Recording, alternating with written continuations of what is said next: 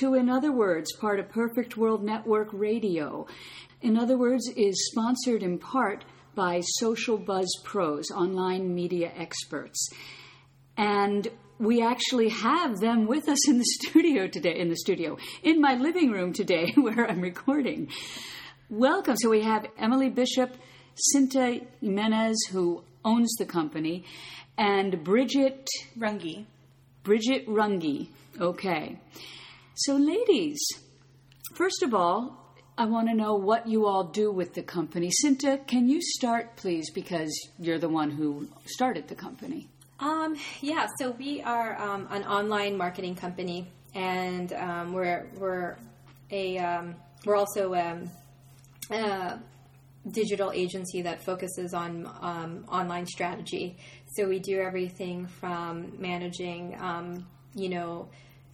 paid advertisements online to creating content online, such as blogs, and managing social media accounts like Instagram and Pinterest and Twitter and Facebook. So basically we know that marketing, you have to do online marketing. Yes. If your business is going to thrive right now or even survive. Yeah. And you can handle every aspect of that, correct? Yeah, I would say we are a pretty much one-stop shop. We also do web design. We do search engine optimization. We do, branding and logo design.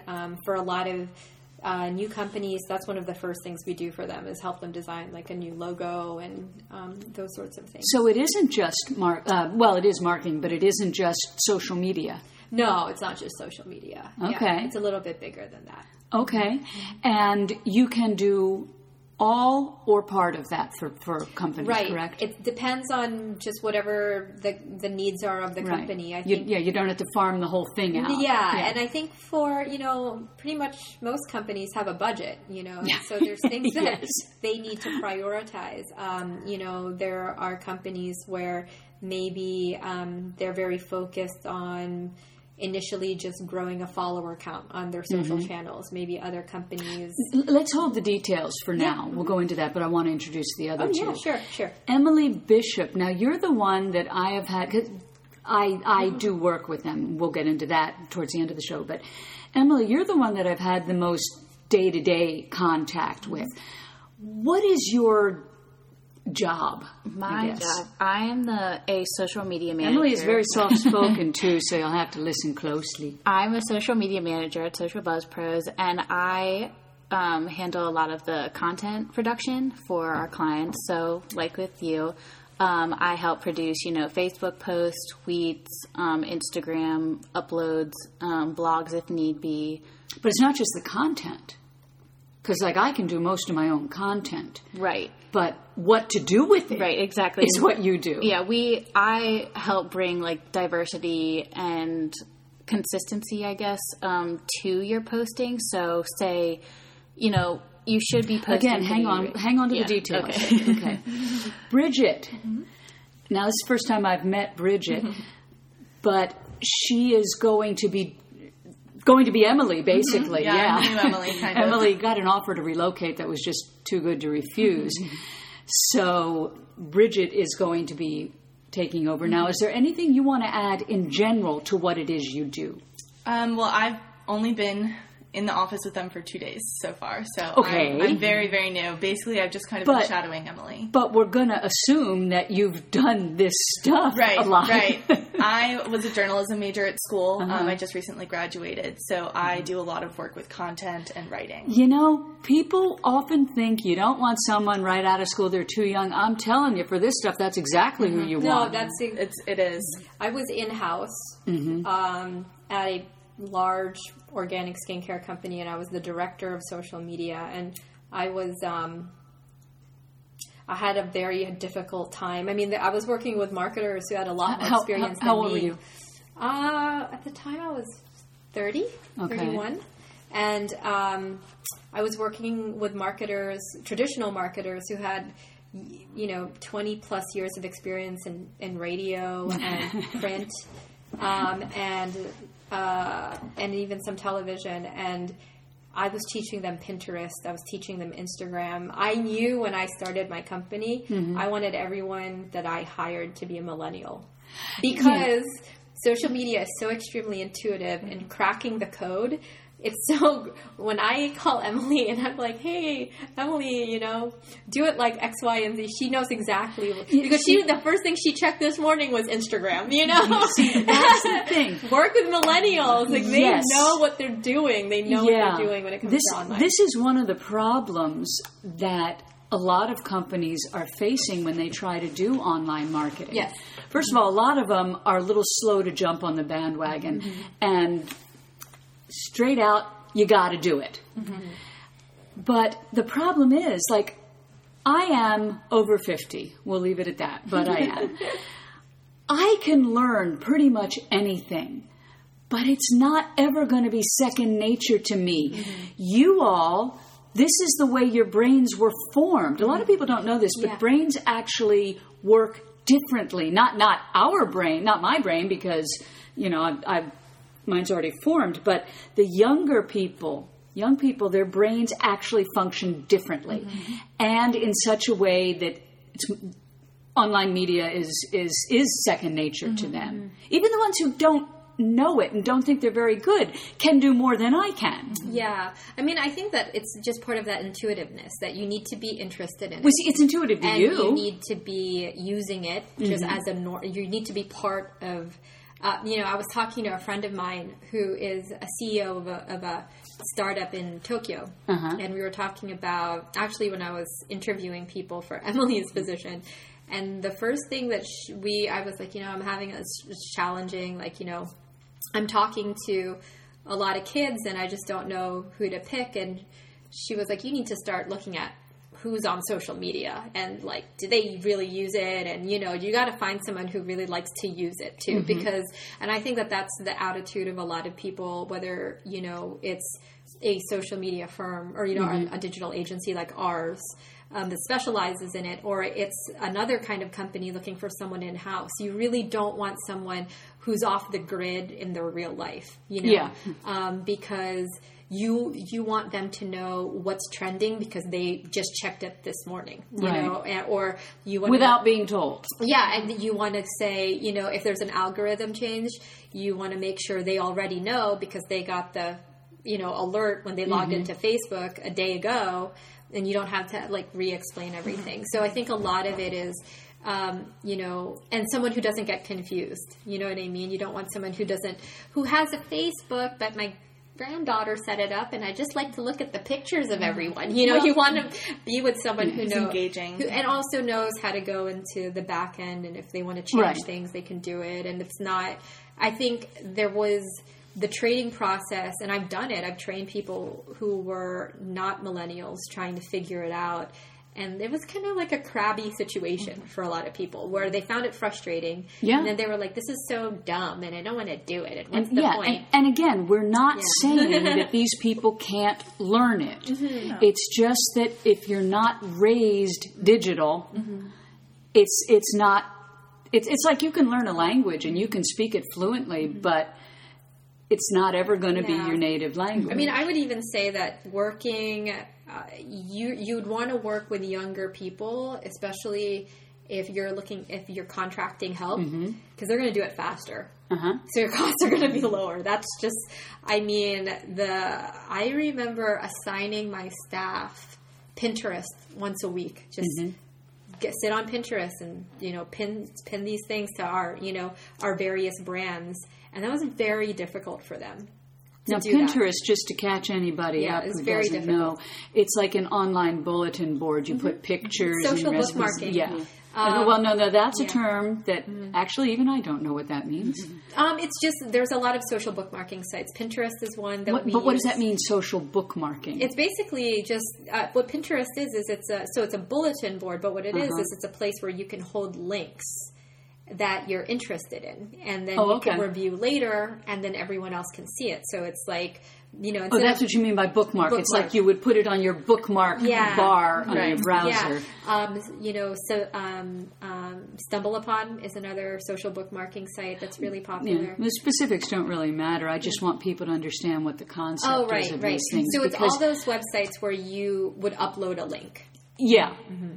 Rather than post an entry. Right. Mm-hmm. Which is generally what you do with Facebook and LinkedIn and Twitter. Mm-hmm. Right. Which I think are still the big three, aren't they? Mm-hmm. Mm-hmm. Along with they're Pinterest. Still quite big. Yeah. They're still the biggest. I mean, like the competition for a lot of like new social networks is to try to enter that fold. Mm-hmm. Like that's really hard. Get up there with the big four, I think the newest is Instagram. Yeah, I was going to say that. And before Instagram, but they are actually getting up there with those three. They're there. They are. They're there. They are the fastest growing social network.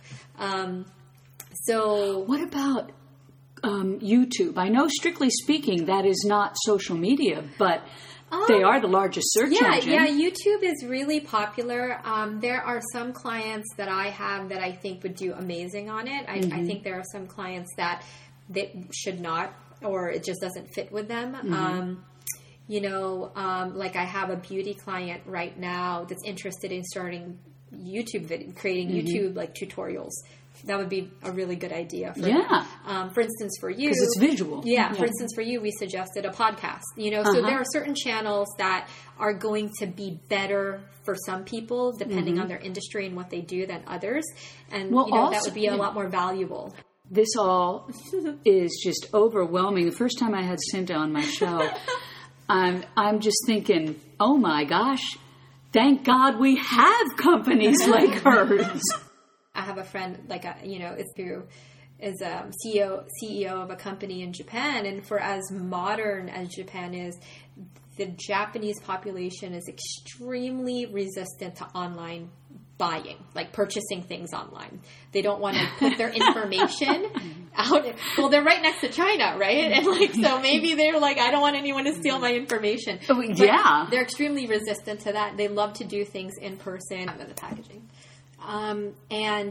Their packaging is really beautiful. They'll wrap it one time, then they'll put a bow on it, then they'll put all these things in the bag, and they'll put it in a big, it's so over the top, but I feel like they're cutting down a lot of trees just to be able to do all this. But it's all about presentation. So I think in places like the Philippines that are developing, because not everyone has a computer and not everyone has a smartphone, television and radio are still really important. I think maybe in more conservative places, even if everyone is online, maybe, trying to sell online is something that's still, traditional marketing is still something that would be really important, with printed collateral and those sorts of things. So I do think... Printed collateral. Sorry? Like a flyer. Okay. Or coupons, printed coupons. Okay. And so it really, I think it depends on the culture. I would probably say, though, in the West, like the Western Hemisphere, in more affluent countries, you're going to, I think that if a traditional marketer is not getting savvy or getting educated or educating themselves on online marketing techniques, they might get lost in the fray. They're going to get left behind. Yeah. So what you're saying, in this culture, there may not be a lot of instances where maturity and I think maturity and experience can be really helpful. Well, it's always going to be helpful. Yeah, I think maybe though that kind of knowledge, say it's an in-house company and there's someone who's been there for 20 years and they just know the demographic very, very well. They might be a really great person to help with creative direction, not execution. Yeah. Because creative direction is when people are choosing, let's just say it's a beauty company, they choose the model. They help choose, the colors. They help. They know the market. They know who the market. Who their clients They are. can write copy, but maybe the execution of that copy is through someone on an infographic posting it on Instagram. So maybe actually copywriting has changed quite a bit too for online, but. Yeah, so, and that was kind of a foolish question the way I asked it, because experience and maturity are always going to be beneficial. And no matter how good the millennials are, y'all don't have that. Yeah. But I like the way you said it. It's like for the overall, the big picture, this is who our client is. This is how they listen.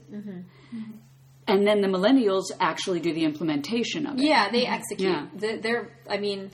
There's a lot of things, even like I'm technically a millennial by 2 years. Okay. What is technically millennial? Technically, it's anyone born, I think, from 1980 to 1990. Ish, or maybe even I think after. It goes to 95. Or 95. Okay, it's 95. So, I was born in 93. So at this point... 80 to 95. And then... so how old would they be now? I'm 21 and I was born in 93. Okay. All right. So we got late teens, early 20s. Anyone who's 18 to 35. Right now. Yeah. Right now, yeah. So, just around. Okay, so the millennials are going to be better for the implementation. Yeah, and what I was saying was, I think there are things that even, Emily is a lot faster than me at doing, and I'm sure there are things that Bridget can do that are just going to be even faster than me. We have undergrad interns almost every semester, and if I'm like, hey, get on Instagram and like a bunch of posts and write a bunch of comments. we had an intern for the past 2 semesters who could just get, all our phones were blowing up with, a ton of responses, and she could just do it. She was just doing it, on her phone and commenting and making friends and doing whatever she was doing. Yeah, on her phone, because she can see that small stuff. On behalf of our clients, and she was really, really good at it, Wow. So I think the execution is very well done by millennials. Right. I think but the overall planning may be better done by the experienced. Yeah, I think, it's good to have that voice.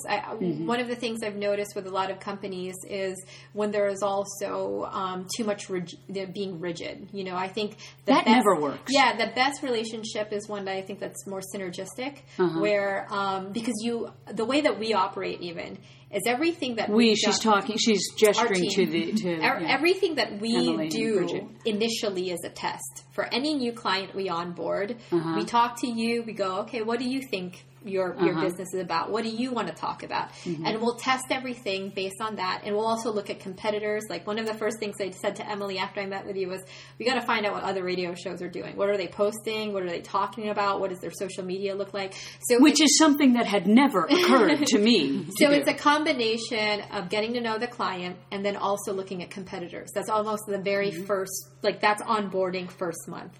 The second month, we look at all of the metrics we have. We look at what worked, what didn't work, what was successful. And then we're getting a little more specific than I want to right now. Oh, okay. We're going to do that. But for right now, a lot of people are not in a position to hire anyone, and they can only do just so much because they're still running their business. What would you say, what platforms are the most important for these people to look at to help themselves? Nobody's saying anything. I know she has. Okay. Emily. I want her to go. Yeah, this is what she does. It can depend on your industry, but Facebook and Twitter are standard business practice right now. And then I would say Instagram would probably come next. Because not Pinterest. That's the one I was thinking of. I thought Pinterest was bigger. Pinterest to me is more like do-it-yourself type things. Oh, okay. So it's Instagram. All right. Pinterest has been successful at launching some businesses. I think it's a really good place to help with visibility. Okay. But the big. But again, it's also based on industry. So if you are targeting women, or lifestyle, or health, or hair or beauty, or crafts, anything with stay-at-home moms. I read an article about a woman who was a stay-at-home mom that made hair bows and launched her business off of Pinterest, you know? So there's that whole thing to it. Yeah. But so if you're like a cybersecurity firm, I don't think you need to be on Pinterest. Yes. Yeah. See, the whole time you were saying Instagram before, I was thinking Pinterest. The difference is Pinterest is almost all visual. Well, no. Pinterest is a web-based, is web-based, so you can open it on your browser. Instagram can be open on a browser, but it really you can only upload photos through a phone. And it's extremely visual because it's only photos. Pinterest is a social bookmarking site, so it has links behind it. Okay, all right. So it's not as visual. The pictures will grab your attention on Pinterest, but you click on the picture so you can go to the link and read the recipe or read the blog or read the home tips for stay-at-home moms or anything like that. So you're looking at the pictures so that you can read something. Right. Yeah, because that's always what's going to grab you. Okay. So, first of all, let's talk a little bit about what you all have done for me. The show that I first had Cinta on was April 4th of this year, 2000. No, it wasn't. It was April 1st because it was April Fool's Day of 2015. And we made a deal immediately afterwards to partner. So, and we began work for you because I received your check in the middle of April. Because that's when work starts. And I want you to see what it looks like when we take over. So, this is the beginning of April.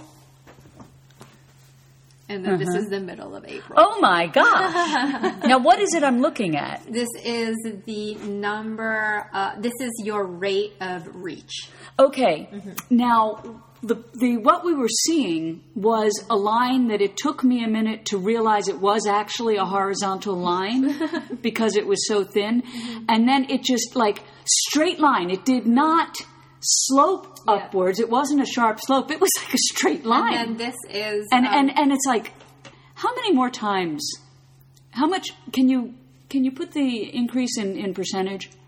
And I can't do exact percentage right now, but I can show you also another visual. This is another visual of... So this is March. Hold on. This is March. This is mid-April. So these are all your spikes. Oh, wow. Yeah, there's just a whole heck of a lot more activity. Well, I'm going to put one of these at least on the site so you can see it. I'll send it to you. Okay. And I did notice, what I first noticed was I was getting a huge amount of friend requests. And was that what I was supposed to notice first? Is that what you expected? That can be a result, that you are more visible, so more people want to. Okay, well, that's the only way I know to gauge visibility. What else does that graph show? So basically what I'm showing Susan right now are pictures of her Facebook post reach. And so you can look, anyone can look if they have a public page on Facebook that is for a company or... Oh, it tells you your reach. Yeah, you can go ahead and look at your insights. And basically what, we're looking at is the number of likes that she had. Susan had, you had several pages that we also merged together. Yeah, I think I had 4 pages. In merging them together, you made your community stronger. Well, sure, because anytime you focus more, it's stronger. So that helped, I think, a lot with your Facebook engagement. I think that's why there was such a huge jump. That was one of the first things that we really started working with. Another thing is you were not so regularly posting to Facebook, and your Facebook posts, I don't believe are as dynamic as they could have been before we took over. When we post for Facebook for you, we have a link, we'll have a photo, we have engaging, copy, and we post very regularly. So now you have a Facebook page that is active, and when you have a Facebook page that's active, you're going to have people who like to visit your page.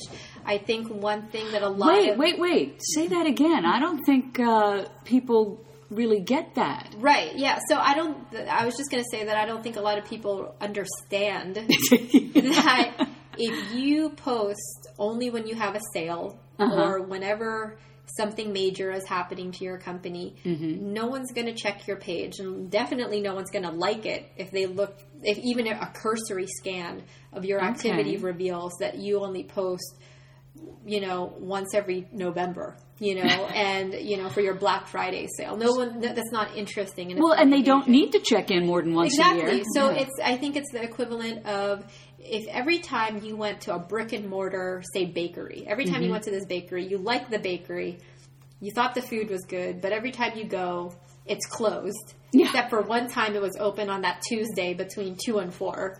And then you come back and, and it's always closed. You're probably going to stop going to the bakery. Yeah. I'll ask Bridget and Emily right now, if you guys follow a celebrity or like a cool person on Instagram, but they haven't posted. You can't nod on radio; it doesn't work. And you haven't they haven't posted in, say, like I follow a lot of joke Instagram. So if they haven't posted in, like, say, I don't know, 15 weeks, are you going to keep following them? Probably not. No. So you'll probably unlike, right? But I won't even think about it. That's the problem, is that I won't even think about it until one time they show up and it's just a sale, and then I'll click on their page and see, they're not even. There's no point in me following them, really. Okay.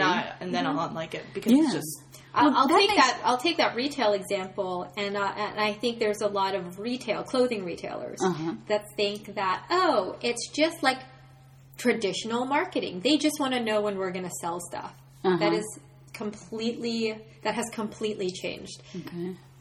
Clothing retailers, if they want to succeed now amongst all the other competitors and people who sell clothing, need to start looking at the lifestyle they're trying to sell. If you look at J. Crew, like I think a couple summers ago, their whole focus was like on this Frenchy, preppy, but so there's a lot of stripes and red lipstick and ballet flats, and then sometimes in the summertime they'll go into like sailing chic, it seems like the editorials blue and white stripes. Yeah, and they were shot off, like the Kennedy compound or something, and that's the look, and you're selling that lifestyle. There's a lot of other stores that have another kind of lifestyle, like, for younger people, for teenagers, like what is their scene and how do you portray that? So it really ends up being like you're selling a lifestyle instead of just selling the clothing. If you that is directly in line with traditional marketing. Well, I mean, traditional marketing before, though, was really focused when they would do a big push for printed paper stuff. It was because they were selling something. It was a sale. Right. There was an actual sale. Well, there weren't as many choices. Well, social media now gives you that choice. Is extremely, like, if you look at youthful modern brands, they will almost never post about their sales.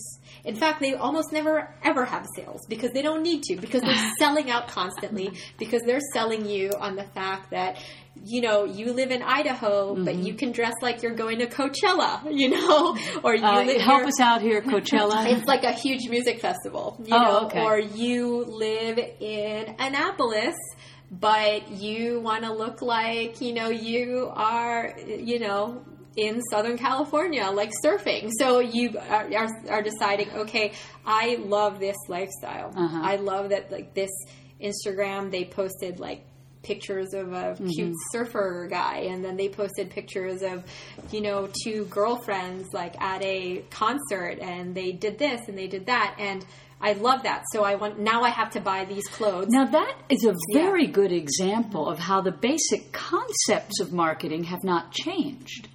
But how you do it is nothing like it was before. Well, I mean, you still have TV and magazine stuff, but so much of it now is online. But it is the same concept. I think, too, it's very subtle sell, though. Because the consumer has gotten a lot smarter. Yeah, it's a very... consumer has gotten smarter. Like, if you look at the copy of what accompanies these photos, sometimes it's like 2 words.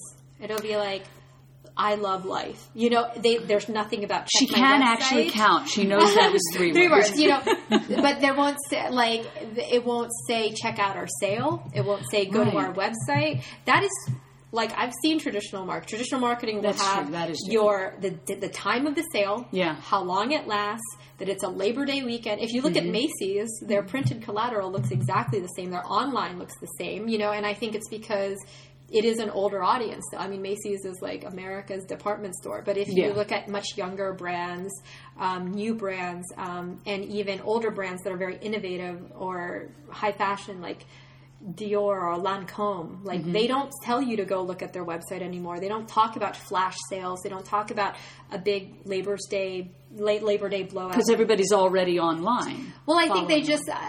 I think it's just a very sophisticated market now. I think people, when everyone has a smartphone, and if Emily wants to buy a baseball for her brother right now, she could go in the bathroom, get on Amazon, and do it in 5 minutes, and come back, and we can do all our errands that way. So if you really want to buy something, you're going to buy something. I think the whole thing is like to almost infiltrate the consciousness of someone who's already sort of into your brand and make them think about you when they want something. Well, this has been true. Even I know this, that it's about relationship marketing. I mean, all marketing is relationship marketing, but the relationships now are, first of all, they're two-way. They didn't used to be. But I think you said, Cinta, they're subtler, or was it you, Bridget? About the consumer? Well, consumer's more educated, you said that, but the friendship is more, or the relationship is more like an actual relationship. I mean, if you have a friend who you got to know, who is great at fixing cars, you don't go, "Hi, you're really cool. Can you fix my car?" I mean, that may be how you met, but that isn't going to be part, if you're actually friends and not just, vendor customer. Most of your interaction is not going to be around fixing your car. Right. I think a good example of that is a lot of companies now have, they do Twitter for kind of that kind of reason. For example, Taco Bell is one of the biggest, their biggest platform is definitely Twitter, because if people talk about Taco Bell, they find that on Twitter and they respond. Someone said, "I love my Crunchwrap Supreme from Taco Bell." And they will respond. Even if they weren't tagged in it, they'll respond and say, "So glad you enjoyed it. Like, hope you come again." And that makes the customer feel special. The companies, big companies, have someone who just crawls the web all the time looking for comments. There's even people who scour their competitors. Like, I think there were airlines that were doing it before, where someone who complained about American Airlines got a tweet from Southwest and gave them like a voucher of like $50, fly with us. Comcast and AT&T do that to each other all the time. But the point is, these things are read. Oh yeah, have you seen Jimmy Kimmel's mean tweets? Favorite. Oh yeah, they're so funny. I don't respond to mean anything. When people tweet mean things about celebrities, he finds all of those mean tweets. Say it's Justin Bieber, someone said something mean, he gets Justin Bieber on the show and he reads all of the mean stuff that people said about him, and it's hilarious. That is funny. I thought you meant he retweeted them. Oh, no. He has to read, Justin Bieber has a terrible haircut, and he's like, "What? That's not nice." Well, it also is completely irrelevant. Well, but, that's boy, I'm going to have to watch Kimmel. That's really good. And brings up another point, is that yes, people can say terrible things about you online, but they're going to say them anyway. Granted, they wouldn't get as much visibility, but this way, you know about it, and you can do damage control right away. But again, you've got to be online all the time. But this generation is, so that's kind of how that is coming full circle in that. I don't know how you do it. We are online all the time. I'm online all day long. So I just don't get that. That's just how I communicate with the world, how the world communicates with me. So it is. It is. Wow. So, but anyway, the point was, it's much more like an actual relationship is what you're saying. Right. Not all of your posts have to do necessarily even with your product. Just interesting things that you think people will want to see, want to hear. Okay. That's amazing. I haven't even noticed the tweets, the posts that you guys have put on Facebook. Well, I've noticed some of them, but I have to pay more attention to that. Of course, now that my pages are all combined, it's going to be easier. But what are you looking up there, Cinta? Oh, I'm just like reviewing some of the our other metrics that we have for you. But that one, it just blew me away. Because you're... it went from being just a line to about an inch high. Really. For Instagram, for instance, you gain 18 followers. Oh, I'm on Instagram. Okay. 71 likes. On Twitter, you gained 133 followers. Jeez. Yep, and that was from increasing your tweets 20%. 20%? Yeah, about 18.8%. So just about almost 20%. We increased your tweets. So like Emily was saying, is that she tries to bring regularity, and like that's what we aim to do, is provide our clients with the regularity online that they didn't have. I think a lot of my clients have underestimated the importance of regularity to have a successful social media. Sure, that makes sense, because you're thinking, well, if I don't need to reach my customers right now, why should I say anything? Well, because it's a relationship. And, here's something. I just remembered I was going to say this. The average person in this culture is presented with about 7,000 bits of advertising per day. So, and all of these Facebook things do count. But if your pitch sounds like a pitch, no one wants to listen to that. No one wants to hear it. No. They're being sold all day. They don't want to hear it. That's a good way to lose them. Yeah. Like earlier when you were asking about titles for my blog, your blog. Yeah, what Emily suggested, and it's a brilliant idea, I think, is some of my blog posts should relate to my radio shows. So go ahead. What you were asking earlier is, should my title be 5 ways to improve your copywriting? I think close enough. That wasn't it. Okay. Or should the title be "You only have 8 seconds." ... And 5 ways to improve blah blah blah that's a pitch. You're basically advertising at that point. You're saying, this is what what it was, that was a book title. What it was, should I say, what if your web copy worked for you instead of against you? Right. And again, that's kind of a how-to kind of thing, is what you're expecting when you hear that title. But 8 seconds and you only have 8 seconds, ... and then you've lost a conversation. Yeah. You're starting a conversation with your reader. You're not saying, hey, I've got something that you should look at and you're going to love this, and it's, whatever. You're saying, hey, have you ever noticed this, or something like that? And then they're having that thought process, like, only 8 seconds, like, I didn't know that. And then they want to read that. Right. And so, okay, I'm sticking with that headline. But... and certainly, like, some headlines, like, for you, that really is going to work because you're talk radio, so it should feel like a conversation all the time. Well, that headline does not refer to talk radio. Oh, okay. It refers to my writing and editing business. Oh, okay. But it works for radio. But it works I think it works for that too. I think, and it really depends on the branding of the company. Companies all have different voices. They have different, word choice is different. Diction is different. When Bridget was interviewing, she was like, what's going to be my biggest challenge, you think? I think it's going to be hopping from voice to voice to voice, because I think one of the things... speak in your client's voice, not yours. In fact, we actually had a client for a while that was also a digital marketing agency, and we were doing their... digital marketing. We were actually doing theirs because they were working on their clients. They didn't. That makes sense. They literally let theirs atrophy, and they wanted us to do it. And one of the struggles with Emily was our voice is, I think, very professional. Like, we have the SVP voice is very professional. They had a much more playful voice.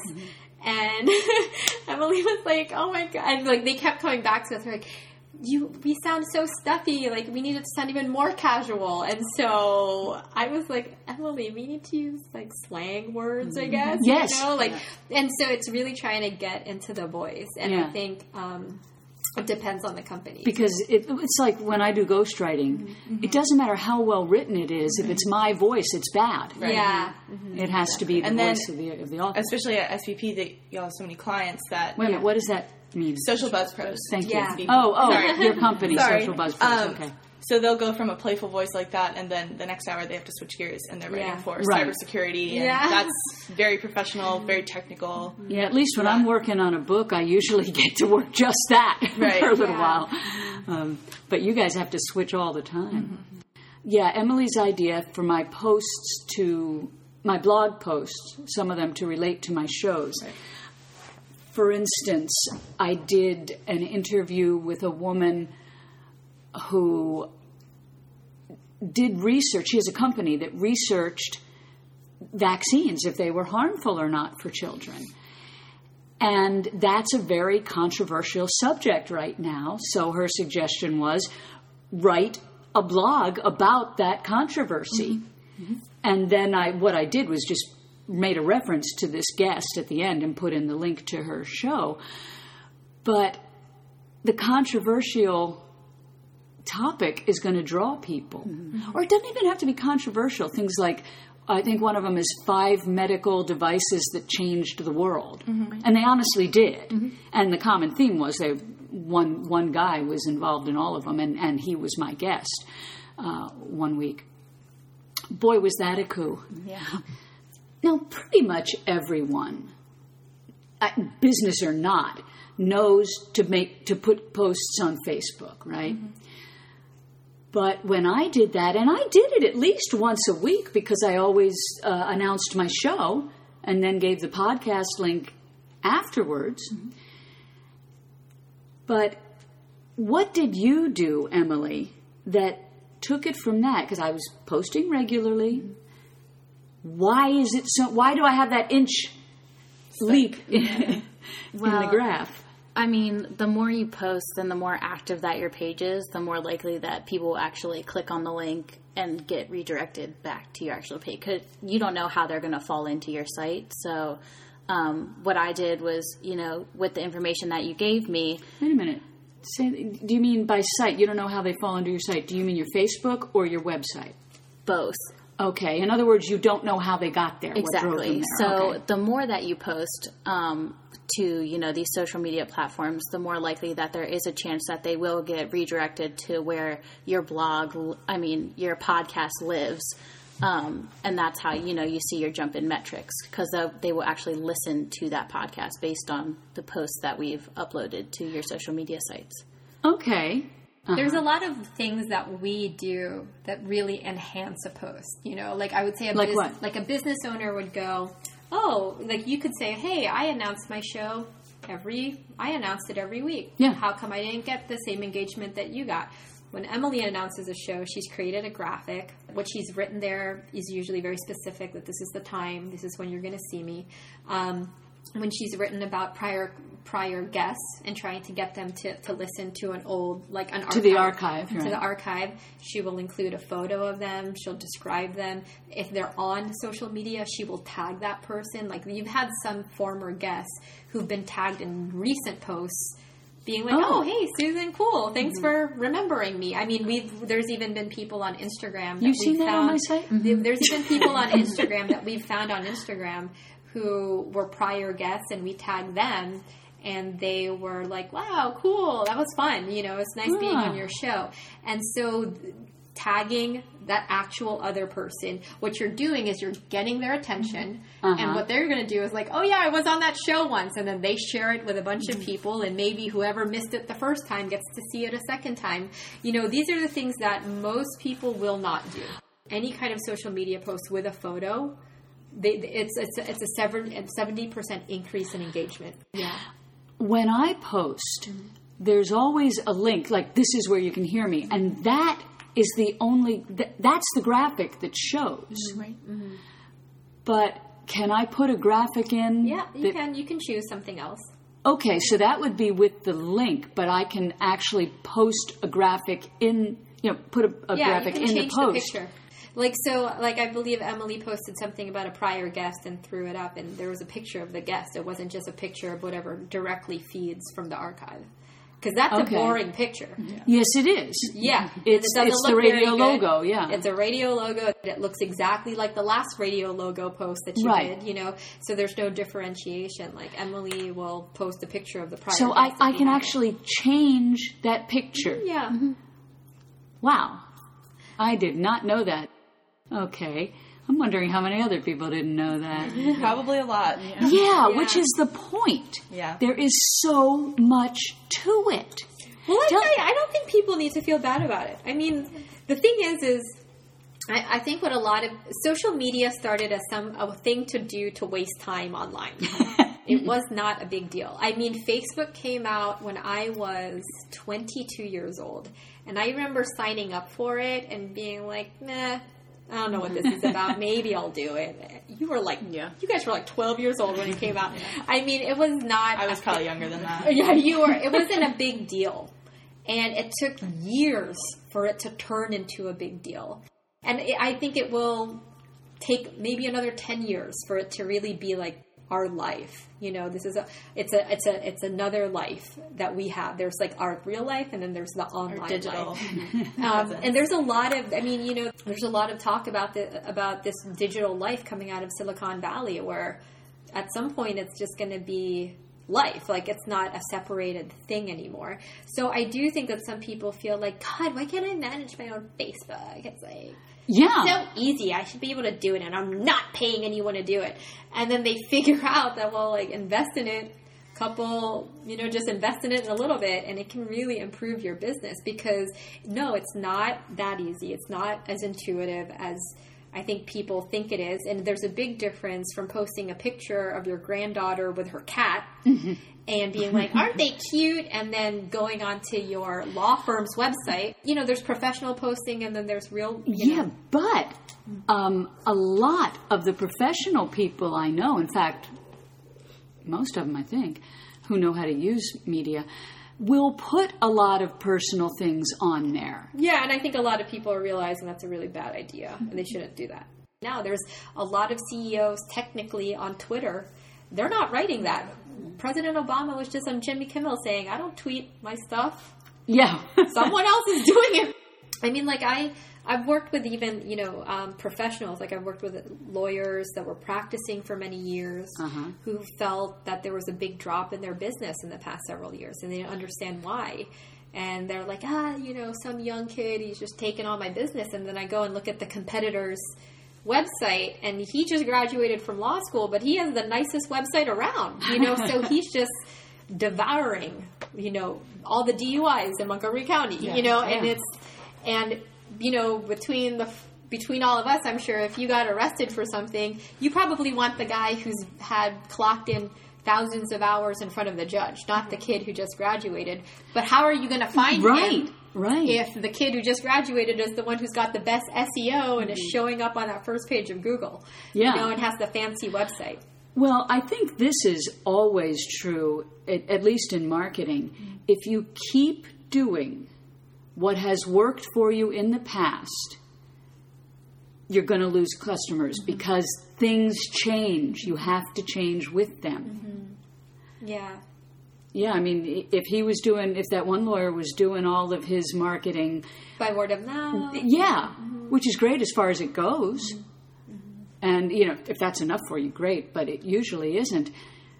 You can't do, well, like I was telling you, my certain rankings I had online were much higher a year ago, and I had no idea why they fell suddenly.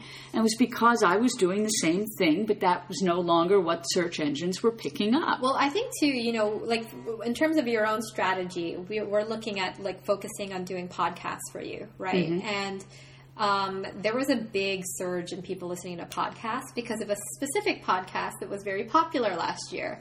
Things change, a big trend will happen, and then suddenly it's really, really popular, and, like and it's hard to predict that. You can't really predict it. You just have to be paying attention to that, and then making sure once everyone's getting on the bus that you get on the bus too. Yeah. Well, one thing that makes it difficult to do all of this yourself is that the websites keep changing the rules. Yeah, I mean, just this past April, Google changed their algorithm so that if you do not have a mobile responsive site, you will be penalized. Wait, if you do not have a mobile responsive site, which is a site that will change shape based on the size of the screen. Okay. And they gave like a little bit of, allowances for a mobile version of the site. So even if it doesn't change, you have a smaller version that will show up. But they were basically like, those websites were going to really be ranked lower too. So basically So I have to ask my web designer about that. Yeah, I would ask her, is my site going to be responsive? Will it change shape? Yeah. Because you might get lost in cyberspace. Like they've really, they want to crack down on that. See, that would never have occurred to me. That's another question I wanted to ask you. Give us some things that the average listener would never have thought of, but that are critically important. Now, a couple we've talked about, like post regularly and post things that don't necessarily have to do with business, though not personal stuff. Don't show pictures of your baby. I know one person who puts up, I think I showed you the blog post. It was a picture of, I think it was like a 1950s or 60s high school home ec room, which, well, no, it must have been later than that. But anyway, because I recognized it right away, and none of you guys did, and you all have taken home ec in high school. And she puts that up and say, remember this? And her market all goes, yeah, I remember that. And she does that a lot. She puts up things, remember this? Yeah, that's something that has kind of mass appeal within a certain demographic. Stuff like that really does well for your demographic. If you're posting things that have mass appeal, not personal appeal, but mass appeal. So what other things are there that we haven't talked about that are essential that no one would think of? I think another thing is having a good archive of visual content. That is something that we struggle with a lot of our clients. We're constantly pestering them, I don't even know what that means. Of photos.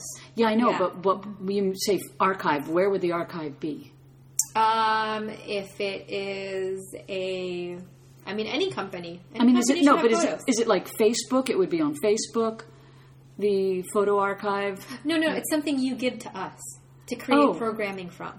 Okay. Yeah, and that's really important. So use your archive. So whatever photos you have it organized and send it over to your social media manager. Or if you're doing it yourself. Or even do it yourself. Just go back and pick out some that were good and use them to bring attention to it again. Okay. Yeah. I would do that because, like I said, the posts on social media that get so much more attention have pictures. Well, I learned that with business cards. If you have your picture on it, people will remember you. They'll remember who you are, what you do. They'll keep the card.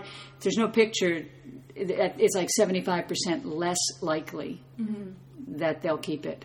Yeah. So, we just respond to things that are visual. All of the also social networks we have that are becoming more and more popular are very visual. So they have to compete with each other. Before it was Facebook and Twitter that was pretty much text. And then Pinterest came and it was very visual. And right after, or it was YouTube, which was very visual. And then Pinterest was very visual. And then Instagram is just photos. So it's just, we keep going towards more things that are focused on photos. In fact, there was a study recently. We are a visual culture. There was a study done recently that Instagram photos that have more than 200 letters in the caption are not read. And they're far less popular. Yeah. So, but if you have nothing, it's also unpopular. Yeah. So you have to find this beautiful little money spot of 7 to 10 words, basically, where it just captures the photo. It's a there you go. Caption. So if you're posting on Pinterest, have an engaging photo, of course, but a short caption. I would say on almost everything. That's why on Twitter you only get 140 characters. Yeah. It's because that's the optimal length. Really? Yeah, you cannot post anything that's... Well, I know that, but whoever created Twitter actually did that research and found that was optimal. I think that... I was wondering where that limit came from. I think that was mostly because when Twitter started, that was kind of how they wanted it to be. They didn't want it to be Facebook, which can be so bogged down with text. They wanted it to be a little bit snappier. And then I think another thing that's essential is just managing your expectations and knowing that there needs to be like a time and sometimes monetary investment into starting up your social media. You know, I think if you think... Monetary would be hiring someone to help you. Yeah, and also investing in some paid ads and, you know, some paid boosts and stuff like that. I think, you know, we've had clients, a lot of them are startups, and I think that the struggle with startups is that they are so into what they have created. They have a very difficult time understanding that they did not just invent Wonder Bread, you know? And when you tell them, hey, you got to spend some money, a little bit of money here to boost this or to gain more followers or whatever it is. I mean, there is really like a threshold. Once you have hit a couple hundred followers, they just start rolling in by themselves. They just do. And it's because of organic reach. Okay. There's two different things. There's a thing that we call paid reach. These are that's like paid ads. Yes, and you're also paying the platform, whether it's Twitter or Facebook, to give you a priority seat, basically. So when you're looking at a news feed, they're putting you right there in front of all the people you want to be in front of. So they're really strongly encouraging people to like whatever page or account. But what you said before about they you can't convince them they haven't invented Wonder Bread. Even if they have, what a lot of entrepreneurs don't understand is that doesn't mean they know how to sell it. Yes, that's right. And I think that you know, these platforms have paid options for a reason, you know, like because they want to make money and they're not going to give you that priority seat until you've spent a little bit of money. So how much are we talking here? Because I've never heard of that. I know the paid ads. I ran paid ads for you last month, and look at what you got. Yeah, I know they are very cost effective. And I think I only spent maybe $25 or $30 for you. $25 or $30, and we got that big inch. So you know, that. Yeah. Oh my God. So if you're a company where you're like, okay, I'm just going to, you know, and be kind of smart about it and say, I'm going to hire you guys and you're going to get, here's a $500 budget for our paid ads. It's going to be on, like, you know, like it's going to be happening really quickly for you. I mean, $500 can make that much of a difference these my days. Experience is once a company has reached about 600, 700 likes or followers wherever, they just start rolling in by themselves. Okay, that's a good point. What's the difference, real quickly, between likes and followers? It just depends on whatever the social, like... On Facebook, you get likes. On Twitter, you get followers. It's just whatever platform it is. Oh, okay. That's not the question I meant to ask. Between friends and likes. Oh, okay. Well, not everyone who likes your picture is going to follow you. And not everyone who follows you is going to like every single picture. So there's different kinds of engagement. I would say that likes tend to come, I don't know. It's just different kinds of engagement. Okay. You know, like it's like television and radio and magazine ads. No, I mean just you're getting people at different. You're reaching people differently, but yeah.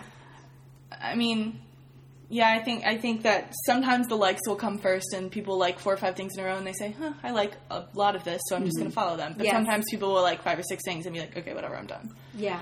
So friends are forever, likes are for that post. Yeah, it can be. Okay. And so a follower is like, but say Bridget was an Olympic swimmer and she was a huge fan of you, then she'd probably like the feed because even if I'm always going to be uploading stuff that this person's going to like. Yeah. Okay. Okay. So, and that's the same, and I think that is generally true for like Facebook. So a lot of the people who follow your page are probably people who really like to listen to your show, and they listen to it regularly. You know. Cool. Yeah. And so what we're trying to do for you now is to get you as much visibility as possible. Get you on, iTunes as soon, this month. Try to get you up on iTunes. And what I want the audience to know here, what I want my listeners to know is I have the least comprehensive package that they offer. Yeah. You do. So, in other words, you've got other chances to have them do so much more for you. Yeah. Which I will eventually do. Okay, so again, my guests are Emily Bishop, Bridget Runge. Runge. It's a hard one, it's okay. And Cinta Jimenez, the owner of Social Buzz Pros. And again, you find them at socialbuzzpros.com. So this is great. Thanks for being here. Thank you. And you've been listening to In Other Words, part of Perfect World Network Radio. You can find us at pwnradio.net. You can find me, your host, Susan Scher, and my editing and writing business at inotherwordsgroup.com. Thanks so much for joining us. Join us again. Bye-bye. In other words. In other words.